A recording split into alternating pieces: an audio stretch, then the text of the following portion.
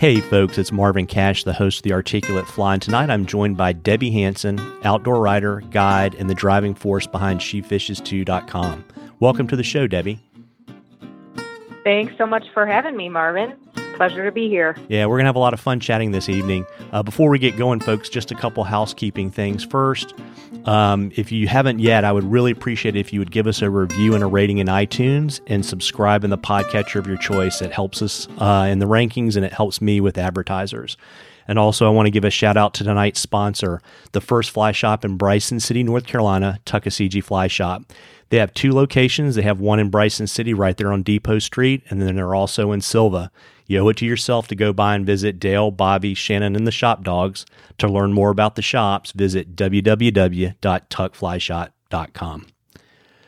Well, Debbie, I always start with all of my guests. It's sort of an articulate fly tradition to ask you to share your earliest fishing memory. Oh my goodness. And it's a good one. I was 5 years old and my grandparents had a cottage in the Upper Peninsula of Michigan on a lake called Stanley Lake. That was a glacial lake that was about 310 acres. And my earliest memory was fishing off my grandfather's pier there for bluegill and yellow perch and making memories with him. That's fantastic. That sounds like that was probably cane poles and probably worms and crickets. Not necessarily a cane pole, but it was probably a Zebco Snoopy rod and reel combo. Yes, our old, if I remember correctly. Yes, our old friend, the Zebco 33. Yeah. So when did you make the move to the dark side of fly fishing? That's been relatively recent. So about 7 years ago, I started dabbling in fly fishing a little bit, thanks to my good friend, Mr. Joe Mahler, who has also been a fantastic mentor to me. And, I started dabbling in it about 7 years ago, but then 5 years ago, I got really serious about it and put down my spinning rods and reels for 6 months and just focused exclusively on improving my casting and getting into a little bit of fly tying, and the rest was kind of history. Well, that's pretty neat. And so today, kind of what's the proportion of kind of conventional tackle, fly tackle in your fishing year? I would say, and it depends because, I guide and primarily my focus when I'm guiding is I do a lot of finesse fishing and then fly fishing. And it's probably about 50-50. So when I'm taking other people out, and it's generally about the same when I'm fishing myself. So, I'm definitely not what a lot of people would refer to as a purist, but it's certainly something that I truly enjoy just because it's so much about the entire process and not just about the end result. Well, that's great. And you mentioned Joe. How did you meet Joe? I met Joe when I first moved down to Florida, and this was probably around 2003, 2004. Joe and I was working in the advertising industry at that time, and Joe was an illustrator in the advertising world on top of having a passion for fishing and for fly fishing in particular. And so we met at a small little agency here in Fort Myers, and he knew I loved, fishing and talked a lot about my grandfather and his influence and my fishing past. And so he had mentioned to me a few times, oh, well, what do you think about fly fishing? Maybe you should try fly fishing. And to be honest, it took me quite a few years before I was ready to give it a go and try it out. But we met, going back, like I said, 2003. So that's quite a bit of time. Almost going on 2 decades. Yeah, absolutely. Any folks in addition to Joe that really kind of helped you as you got into the fly fishing game? I would say, Joe primarily. I've had a few other mentors along the way. I mean, my husband, certainly Captain Greg Stamper, he's been a huge encouragement in terms of my career and getting me more involved in the sport and with guiding in particular. Dan Blanton, who lives out in California and does a lot of striper fly fishing for striped bass. He's been a very big source of encouragement and inspiration from a fly fishing perspective, and has sent me, some of his whistlers that he created and tied. And he was also an outdoor writer, so he's been an inspiration to me in that respect. But yeah, primarily I would say, Joe and Dan have been two of the big ones. Well, that's great. And you mentioned outdoor writing. When did you get the outdoor writing bug? I've always really enjoyed writing, Marvin. I actually, one of the few that graduated with a degree in English and journalism. So I've always really loved reading and writing. And when I graduated from college, I ended up getting a job in the advertising world, thinking that, well, maybe I'll get into copywriting and I'll apply my education that way. But given my love for the outdoors and my love of fishing in particular, as a result of the time I spent with my grandfather when I was young, that was always there, and it was always kind of in the background. And it was right around, I would say 2003, after I moved down to Florida and I started getting more involved in saltwater fishing, that, there were a lot more opportunities, I think, down here, just because Florida really is a fishing mecca, so to speak. We've got so many wonderful opportunities from both a saltwater and freshwater perspective that there were just a lot more opportunities with different magazines and publications at that time that presented themselves. So yeah, it was right around 2003 when I wrote my first article for a magazine called Times of the Islands, and it was called Ladies Are Fishing, and it actually came out in July of 2003. Wow. And was that your first paid writing assignment, or did you do that one just for the exposure?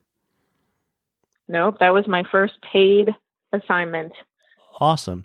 And in terms of writing influences, are your influences other outdoor writers, or are they kind of, I guess, what we consider more traditional literary sources from your college background?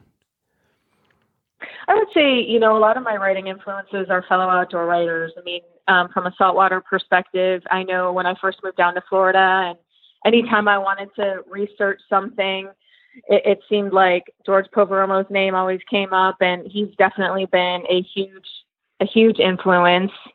I reference a lot of his online articles and the articles that he writes for Saltwater Sportsman magazine. So he's been a big influence. Ron Presley, who wrote the book Florida's Master Anglers, he's been another big influence. Drew Chacon, who a wonderful fly angler down here in Florida, also runs Salty Fly Tying, an amazing saltwater fly tyer. He has put out a series of books. He's been a huge influence and inspiration. And then I'd also say, my good friend Alberto Nee, he's actually a saltwater surfcaster, but he's also written quite a few online and magazine articles, and has also been somewhat of a mentor to me as well. So yeah, lots of amazing outdoor writers out there that I've had the opportunity to learn from and to read their material. I'm grateful for that. Yeah, it's amazing. You mentioned Drew. I think there's probably not an issue of Fly Tyer that comes out that he doesn't have an article in. Very true. Yeah. Very true. But and so in terms of getting ideas, where do your article ideas come from? Is it from your kind of guide days, or do they come from somewhere else? Marvin, a lot of my ideas sort of come from questions that I hear being asked a lot. Whether it's sometimes they're questions that I have, or they're questions that I hear people ask on a frequent basis. And I think, this would be a really good subject matter for an article, because people wonder about it. For example, I hear a lot when people are first getting into fly fishing, how do I know which fly line to use? And do I need a floating line? Do I need an intermediate line? Do I need a sinking line? And so a lot of times when I hear those questions, it inspires me to, put together a blog post or an article based on those questions and really develop content based around, I think, some of the more popular or most frequently asked questions that people have. Because I think a lot of times things can seem a little confusing or complex, but really if you break them down, they can be simplified and it can be provided to people in a much more easier digestible manner, so to speak. Yeah, no, I couldn't agree more. I think, as an industry, I don't think we do a great job of helping people understand why they're doing what they're doing. And it makes it really hard for people to kind of get traction in the sport. Yeah, absolutely. And I think, a lot of people like to feel empowered to go online and, do the research on their own. And if they can find something that's helpful for them in terms of reference material that they can go back and look at, or, find something that's inspiring. Because I think, no matter how much experience you have or don't have, we all started somewhere in the fishing world, and, we all have questions, and there's always more we can know about fishing. And that's one of the reasons why I love it so much. It's just seriously a lifelong learning process. Yeah, I keep buying bookcases. It's funny too, because I always ask all of my author guests to share how they like to write in terms of, do you write a little bit every day, or do you kind of block off chunks of time to write a bunch of articles or blog posts? How do you like to make the writing thing happen? I do it pretty frequently because I do a weekly blog post and help with some website content for takemefishing.org. So I generally 3 to 4 times a week, and I like to do it pretty frequently in the evenings just because, a lot of times I'm on the water in the mornings. I get off the water at maybe noon. By the time I get the boat put away and everything, it's 1:00. And then, come home, relax a little bit, have dinner. And then evening is just, I usually have a few hours of relaxing, quiet time to just sort through my thoughts and put them down on paper or on computer, I should say. Yeah, absolutely. Well, that's a pretty prolific writing schedule. I mean, I've tried that before. And writing multiple blog posts a week is a major time commitment. Yeah, it can keep you busy. That's for sure. And, but like I said, it's definitely something I really enjoy. And I think that, with a lot of things, if you're writing from the heart and you're writing about something you love about, the words tend to flow. So. No, very true. And in addition to being an outdoor writer, you're also a fishing guide. When did you decide that you wanted to go down that career path?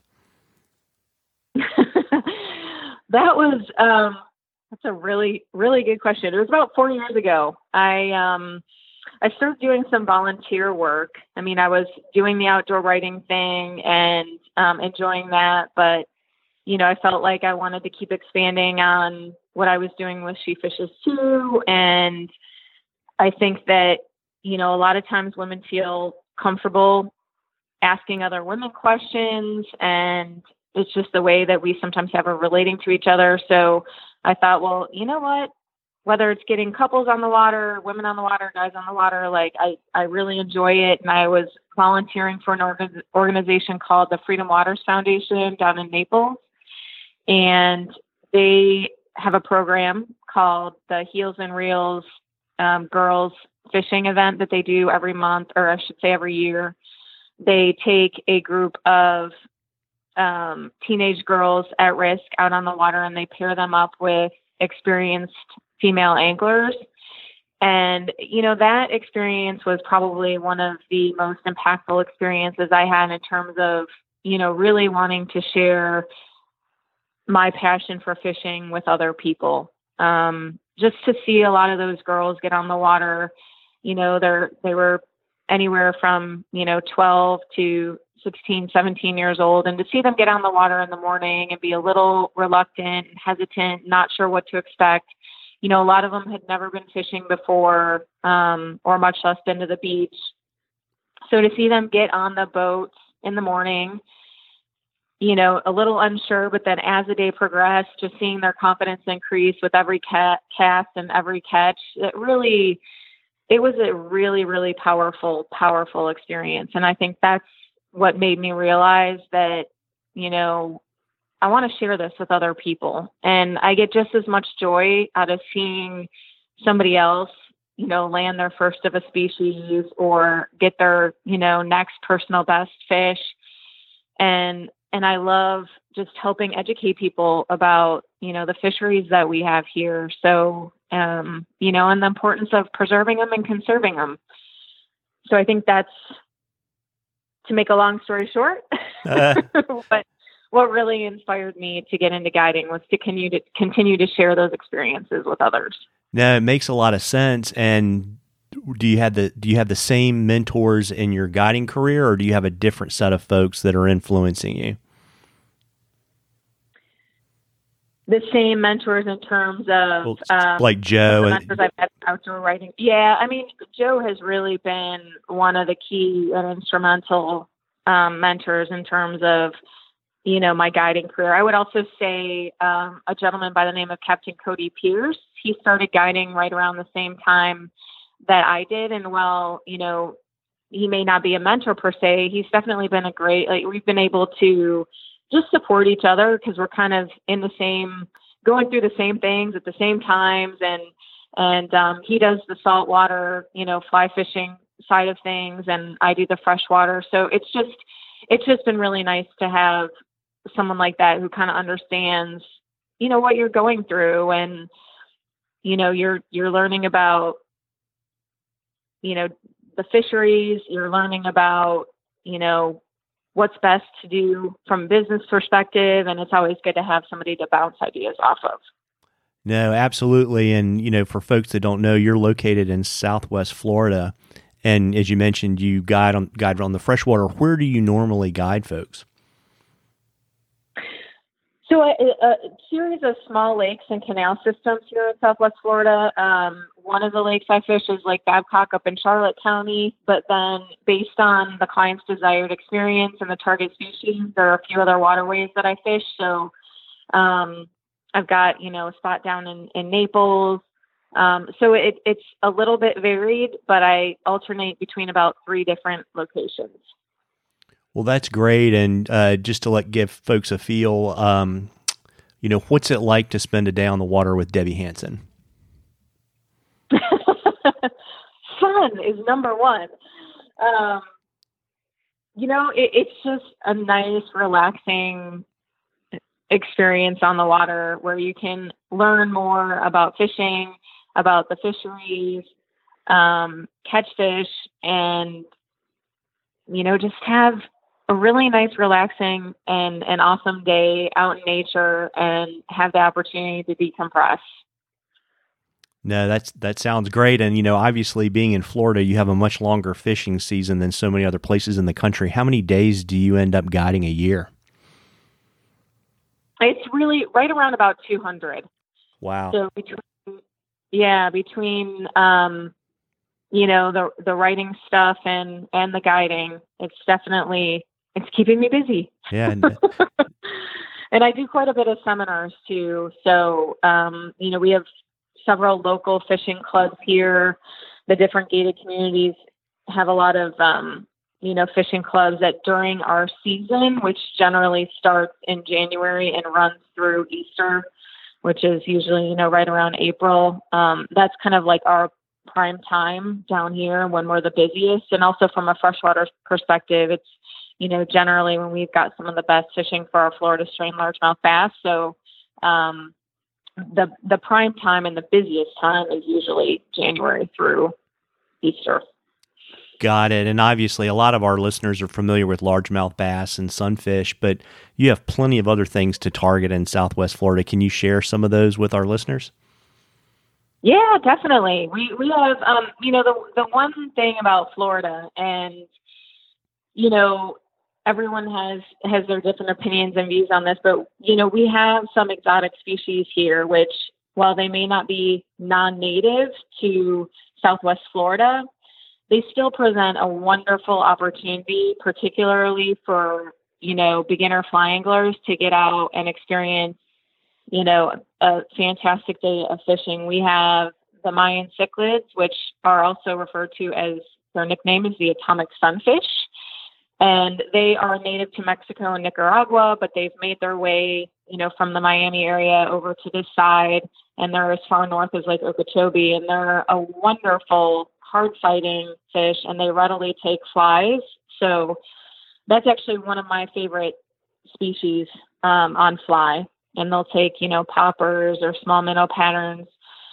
We also have some peacock bass down in the Naples area. And while they're not as prominent here in Southwest Florida as they are in Miami and the Fort Lauderdale area, we do have a population here. And those are obviously another just amazing, hard-fighting species, beautiful, colorful, and they really serve a wonderful purpose here in our ecosystem. They were brought into the canal systems in Dade and Miami-Dade and Broward County in the 1980s. And the species has made its way over to this coast, but they are important in the reason that FWC brought them to the state of Florida to help control a lot of the other invasive species.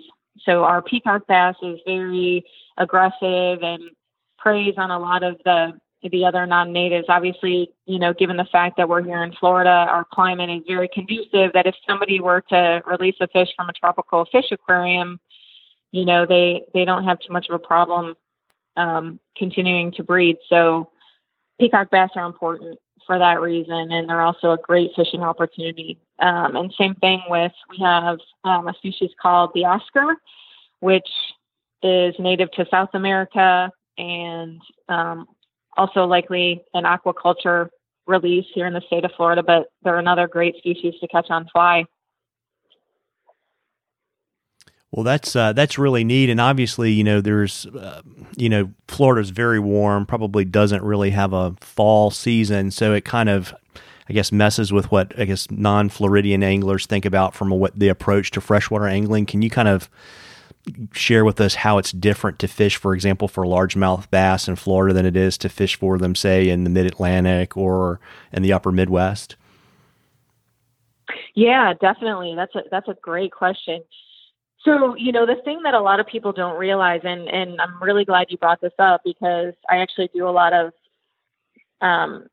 presentations on the subject, is that, the Florida strain largemouth it's a subspecies of largemouth bass. And we've got the Florida strain. And then, for example, if you're up in Illinois, Michigan, Wisconsin, anywhere up north, that's the northern strain largemouth. And they actually have different characteristics from while you may not be able to easily identify them, a northern strain from a Florida strain by looking at them, their behavior is very different and they actually react very different to environmental changes. So obviously our Florida strain largemouth is very susceptible to any type of significant temperature changes. So when we get a significant cold front down here, a lot of times, that'll make the bite a lot more challenging. Our Florida strain largemouth tends to grow larger and faster. So our fish don't tend to live quite as long because they grow faster, but they do grow much larger. And it's really pretty interesting because Central Florida, if you go back and do some research, we actually have one of the state fish hatcheries here is also, they have a visitor center, and that's home to the Florida Bass Conservation Center, where they will educate people on the Lake Wales Ridge here in Florida, which is where the Florida strain largemouth bass pretty much originated. There was a particular piece of land that was the only piece of land that was above ice and or water during the Ice Age. And so the Florida strain bass evolved on that ridge, and that region still tends to be one of the best places to catch large trophy bass. And yeah, like I said, I mean, they tend to be more finicky than the northern strain, so they're more of a challenge to catch.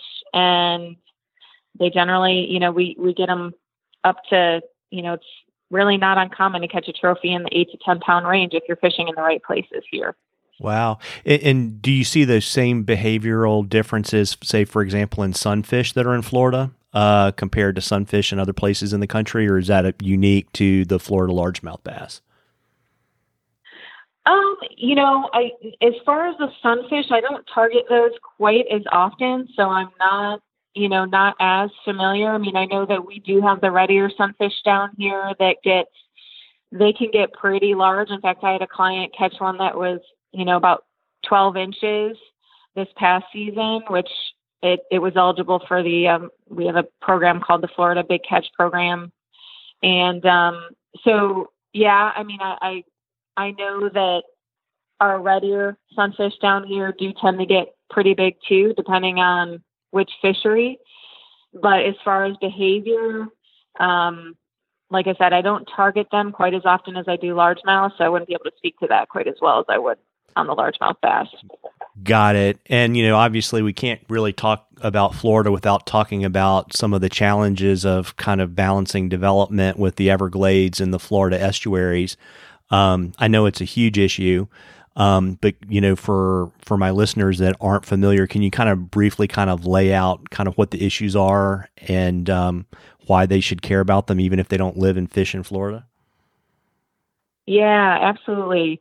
So here in Florida, right now we have 3 estuary systems that are in peril, and it's basically the Caloosahatchee River, the St. Lucie River, and then Florida Bay. And there has just been traditionally, going back to when the Army Corps of Engineers connected Lake Okeechobee to the Caloosahatchee and the St. Lucie River,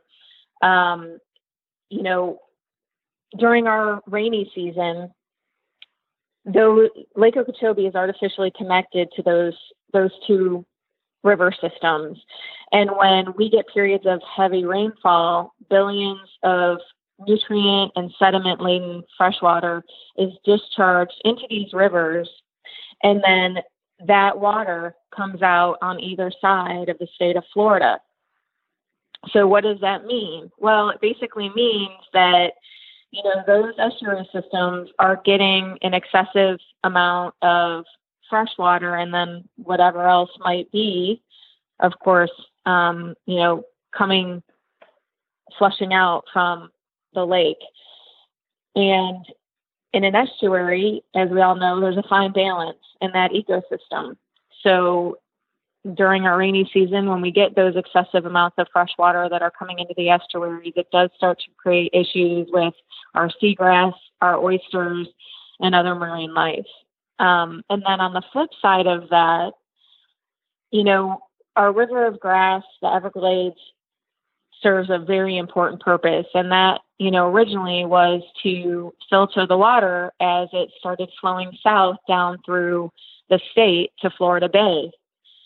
Well, Florida Bay is now seeing hyper salinity levels because they are seeing a lack of fresh water in Florida Bay.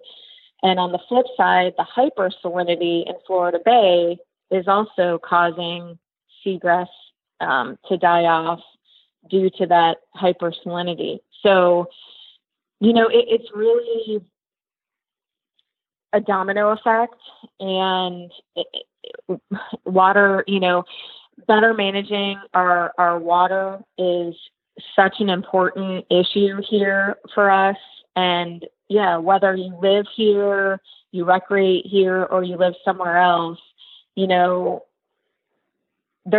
an impact for sure, because, regardless, our waters here, everything feeds off of, if we don't have seagrass, then we don't have fish, and we start to see water quality issues that affect our beaches. So even if you're not fishing, if you go to the beach and it's during our rainy season, the water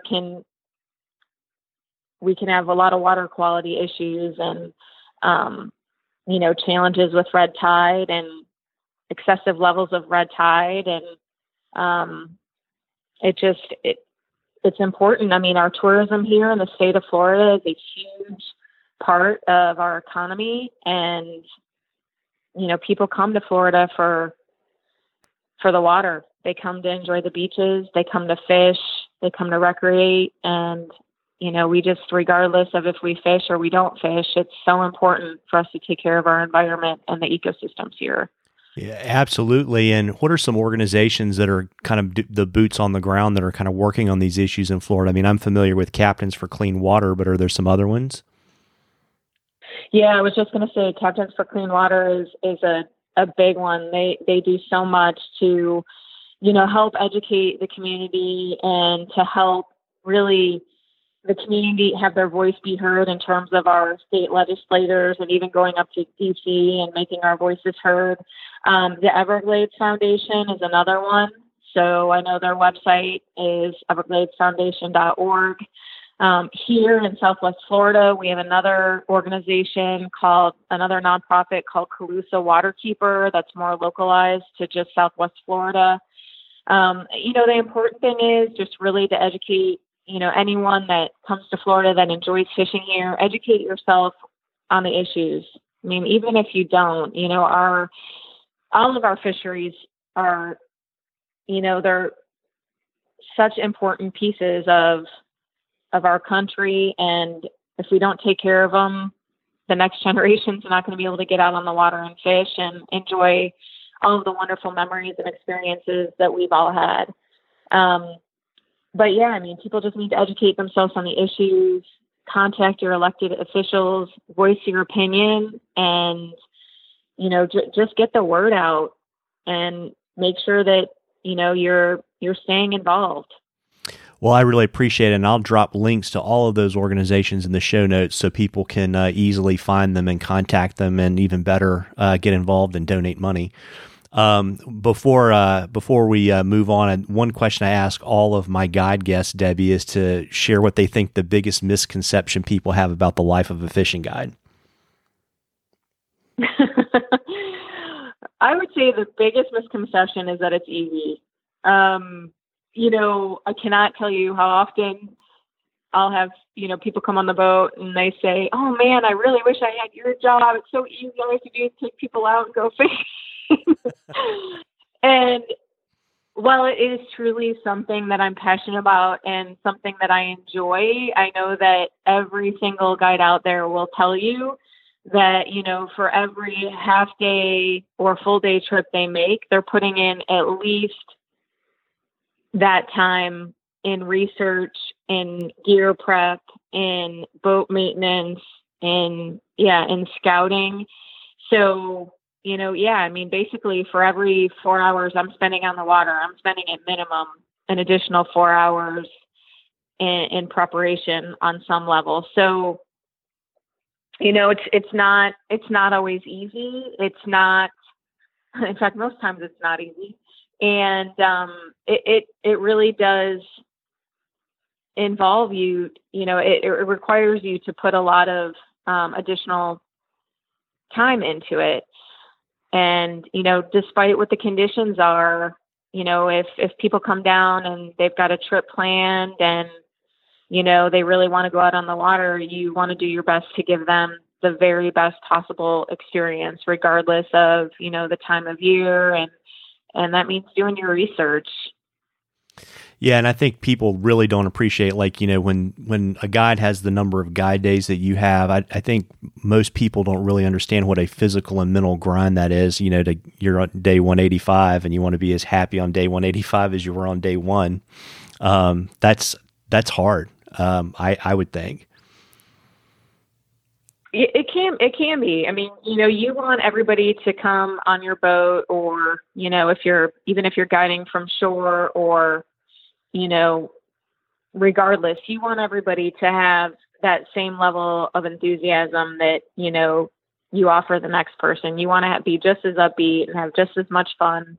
That's what it really comes down to is, you as a guide, you're really there to, yes, help educate people, to put them on fish, but also to give them the very best possible experience and entertain them along the way. Because,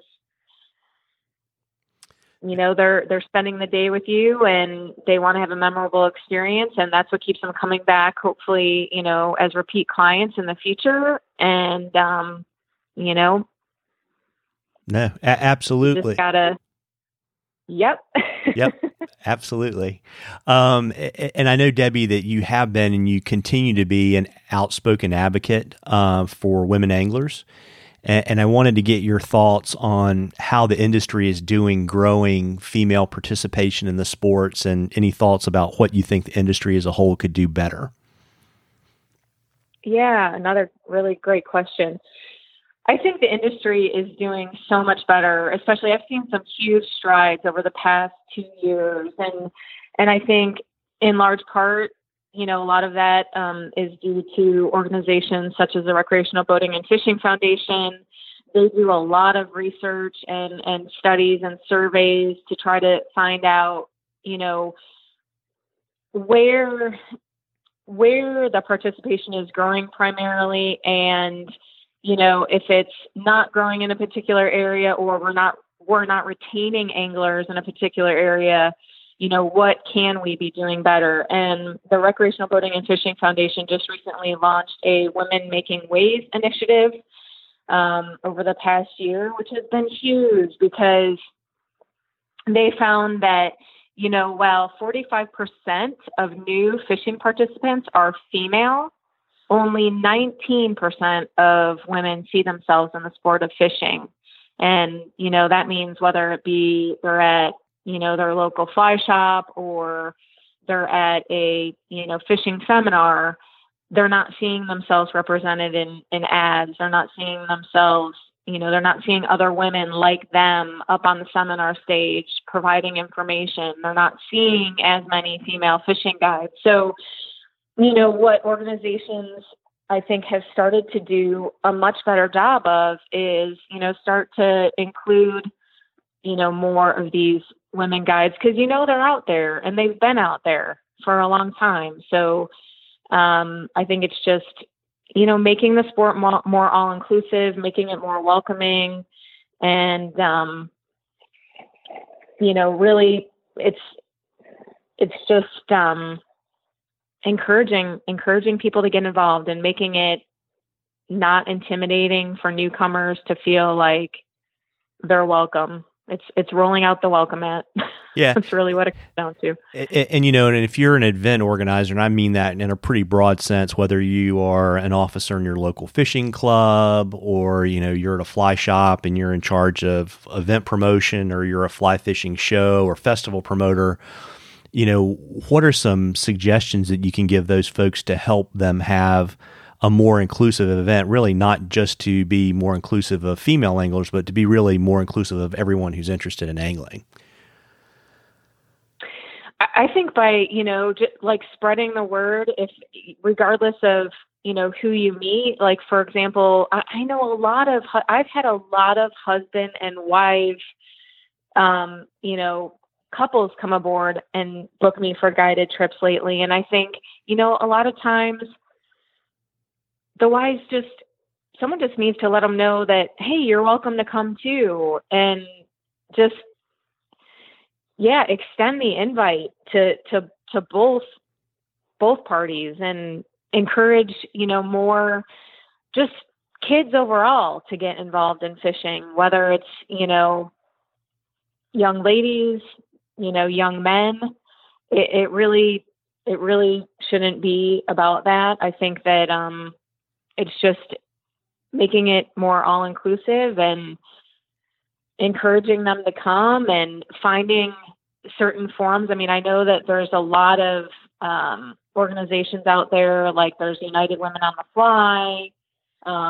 There are, there's like here in Florida, Betty Bowman runs Ladies Let's Go Fishing, and she tours all over the state of Florida and gets, has seminars exclusively for women. So I think, it's just from an event standpoint, just letting, women know they're welcome, and communicating that in your marketing messages, just showing both men and women, and again, rolling out that welcome mat. Sure. And to turn the question around, if you're a female person who's interested in being an angler, what would you suggest to them to break into the sport? I would say, find a seminar. For example, like the Virginia Fly Fishing Festival is a wonderful example. The Fly Fishing and Wine Festival that's going to be held up in January in Virginia. That's a perfect opportunity to, come to the festival. You get introduced to fly fishing. If you don't have experience, you get an opportunity to learn a little bit more about it. You get to taste a few Virginia wines while you're there. There's a lot of seminars and casting classes that are held there. You can connect with people who are learning just like yourself to be of support. And I think really, that's what it comes down to. Anyone can go, going to the event is the first part of it. But I think, the other part of it is how can we all do a better job? Like after that initial touch point, whether you're a fly shop owner or you're running a festival, fly fishing festival, like how can we continue to support people in their learning process or in their, fly fishing journey along the way? Because I think specifically, in my case, and I think for a lot of women or newcomers to the sport, they get started, they go to maybe one event, and then they're not sure if they don't have a mentor or someone around them who fly fishes on a regular basis. They kind of need to know where to go for that next step, or where can I go, next week or next month so that I can keep building on my skills, or maybe get out there on the water with someone until I feel more comfortable going on my own.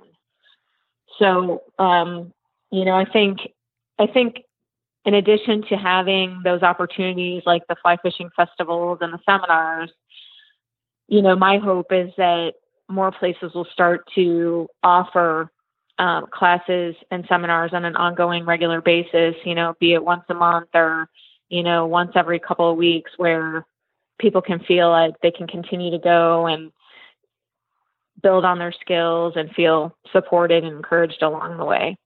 Yeah. I mean, their TU and Federation clubs are great places, right? And, and then there are some fly shops that are more active than other ones offering exactly that kind of programming. Yeah, I mean, absolutely. And I know like our local Bass Pro shops here, Joe does a monthly fly casting clinic. I'm going to start some women's fishing seminars there once a month. So there are, a lot of resources that are out there and available. If you listen to podcasts like yours, Marvin, I know that people can get ideas on where to go, where to find those resources, and where to get plugged in.